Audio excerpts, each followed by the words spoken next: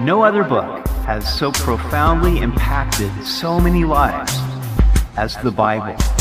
Welcome to Simply the Bible, the Through the Bible teaching program of Pastor Daryl Zachman of Calvary Chapel, Treasure Valley.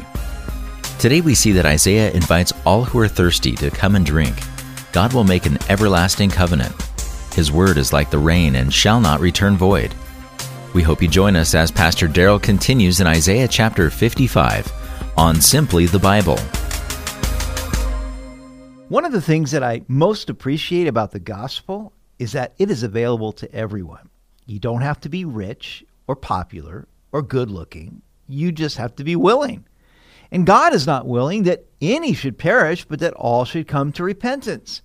The one requirement is that we are thirsty for what is real and that we are willing to come to God without pretense. We continue today in Isaiah chapter 55. Ho, everyone who thirsts, come to the waters, and you who have no money, come, buy and eat. Yes, come, buy wine and milk, without money and without price. Why do you spend money for what is not bread, and your wages for what does not satisfy? God here gives a universal invitation to everyone to come and drink. He knows that we all have a thirst within us for that which only He can quench. That's what Jesus said to the Samaritan woman at the well. Everyone who drinks of this water will be thirsty again, He said, but whoever drinks of the water that I will give him will never be thirsty again. The water that I will give him will become in him a spring of water welling up to eternal life. Where can you get wine and milk for free? God knows that people seek these things. Now, these material staples are metaphors for the spiritual essentials. These are the things that are available to us without spending a dime. The best things in life truly are free. Why do you spend money on that which doesn't satisfy, God asks? But that is the American way. We desire something and we must have it, but we don't have the money. So we put it on a credit card. But then once we get it, we find it doesn't satisfy. We still thirst. It doesn't live up to the advertising claims. Listen carefully to me and eat what is good, and let your soul delight itself in abundance. Incline your ear and come to me. Hear, and your soul shall live. And I will make an everlasting covenant with you, the sure mercies of David.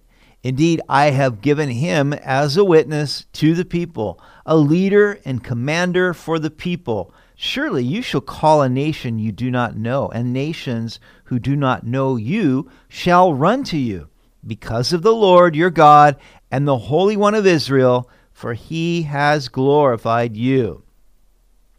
Now, what truly delights the human soul? It is listening to the words of God and letting them sink deep within where they may minister to the deepest part of us. They are designed to edify, encourage, and comfort us. Now, God said that if we will incline our ear to Him, then He will make an everlasting covenant with us. Where else can you get a deal like that? He said, I have given David as a witness. Now, when Isaiah wrote this, David had already lived and died.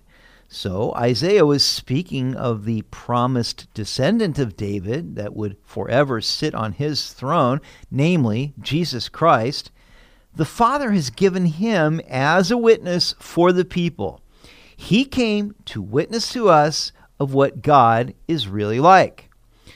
You will recall that when his disciple Philip said to Jesus, "Show us the Father, and that will be enough," Jesus replied, "Have I been with you so long, and yet you have not known me, Philip? He who has seen me has seen the Father."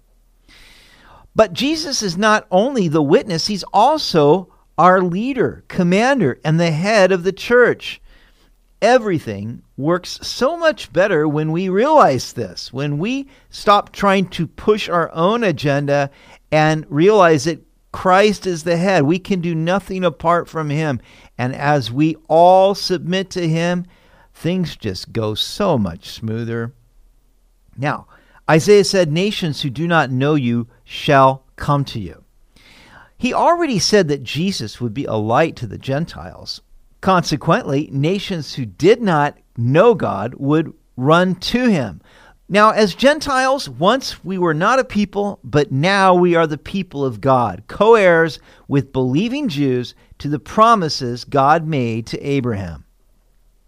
Verse 6, seek the Lord while he may be found. Call upon him while he is near. Let the wicked forsake his way, and the unrighteous man his thoughts. Let him return to the Lord, and he will have mercy on him, and to our God, for he will abundantly pardon. We seek the Lord by first believing that he exists and that he rewards those who come to him. But we must seek him while he may be found and call upon him while he is near. You see, there is a window of time. One day the door will be shut, and then there will be no more opportunity. The Apostle Paul wrote to the Corinthians, for God says, at just the right time I heard you. On the day of salvation I helped you. Indeed, the right time is now. Today is the day of salvation. And that is why the Bible exhorts us that if today we hear his voice, to listen, not to harden our hearts, but to respond while it is still today. Now the wicked must forsake his wicked way, and the unrighteous must forsake his evil thoughts. God requires that we repent. That is to turn from our sins and trust in him. We must return to the Lord in faith. The gospel is repentance toward God and faith toward our Lord Jesus Christ, according to Acts 20:21. If we cover our sins, then we won't prosper. But if we will turn from them and believe in Jesus Christ, then God will have mercy on us and abundantly pardon us. But this opportunity won't last forever. Verse 8, for my thoughts are not your thoughts, nor are your ways my ways, says the Lord. For as the heavens are higher than the earth, so are my ways higher than your ways, and my thoughts than your thoughts. I cannot tell you how many times I have personally quoted this verse in prayer because I realize that I don't know what to do and I need God's help. I need his wisdom. And he says so, that his thoughts are not our thoughts and his ways are not our ways. Now, I don't know how high the heavens are above the earth, but I do know that astronomers continually revise their estimates about how big the universe is.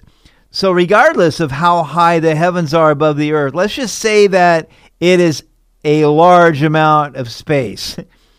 And his ways are that much higher than our ways.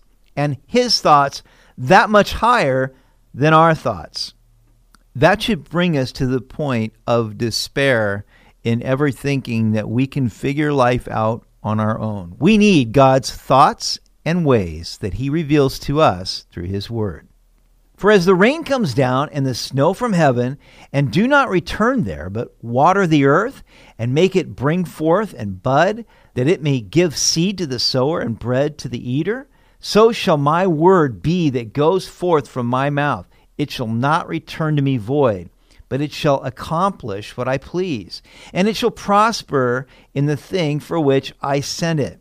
Now, God uses an illustration here from nature that we can all understand. The rain comes down, the snow from heaven, and what happens? It waters the earth and it brings forth seed and fruit. And in the same way, the Word of God rains down from above to us. Now, if we will allow it to penetrate our hearts, if we will read it and listen to it and meditate on it and abide in it, then it will bear fruit in our lives. And that's what we must do. God knows exactly what we need. He created us. He knows what will bring to us abundant life and godliness. For example, in your marriage, he knows that you can't figure it out yourself. When you run into problems, you don't know what to do. But if you will listen to God's word, if you will put into practice what he says, if husbands will love their wives and wives will respect their husbands, and that rather than responding in anger, you will let a gentle word come out of your mouth that's fitting according to the word of God. Listen, he knows what you need to make things work in your life. And if you do what he says, then it will bring forth good fruit in your life. God knows what will lead us to virtue and ultimately to glory in his kingdom. He alone has the words of everlasting life. For you shall go out with joy and be led out with peace. The mountains and the hills shall break forth into singing before you, and all the trees of the field shall clap their hands. Instead of the thorn shall come up the cypress tree, and instead of the briar shall come up the myrtle tree. And it shall be to the Lord for a name, for an everlasting sign that shall not be cut off. Now Isaiah was speaking here to the Jews who would come out of Babylonian captivity back to the mountains of Jerusalem, and they would respond. They would rejoice. The mountains and the hills would break forth in singing. The trees would clap their hands. Can you imagine that? They would be joyful because God's people were coming back to their homeland. But this also applies to those who have come out of the captivity of this world and the bondage of sin, and who will ultimately inherit the kingdom. We shall go out with joy and be led out with peace. This also looks forward to the millennial kingdom, when the land itself will prosper and God will establish an everlasting memorial for his name. Listen, God has given us all this invitation to come to Jesus Christ just as we are. He will accept us just as we are, but we must come. And Jesus said, "Whoever comes to me, I will by no means cast out." If we will do this, then God will forgive us. He'll be merciful toward us. He'll pardon us of our sins, and we shall go out with joy and be led out with peace. We shall be fully satisfied and rejoice evermore. And all these spiritual blessings come to us freely as we believe in Jesus Christ. Let's close in prayer. Heavenly Father, we do just thank you for your amazing invitation of grace that we can come to you through Jesus Christ just as we are. Father, thank you for loving us so much that you sent your only Son to die on the cross to take upon himself our sins so that we might be forgiven by simply believing in him. Lord, I pray for anybody hearing this today that might be caught in the throes of sin. God, that you would grant to them grace and forgiveness and power to repent, to turn from their sins, and to trust in Jesus Christ for eternal salvation and forgiveness. God, we thank you. In Jesus' name, amen. You've been listening to Simply the Bible, the Through the Bible teaching program of Pastor Daryl Zachman of Calvary Chapel, Treasure Valley. For more information about our church, please visit our website at calvarytv.org. That's calvarytv.org. If you have any questions or comments, please contact us through our website. To listen to previous episodes, go to 941thevoice.com or check out our podcast on iTunes or Spotify. And please leave us a review. Tomorrow we will see where the Lord offers salvation to all foreigners who do righteousness. His house is a house of prayer for all nations. He rebukes Israel's irresponsible leaders. We hope you'll join us as we continue in the book of Isaiah on Simply the Bible.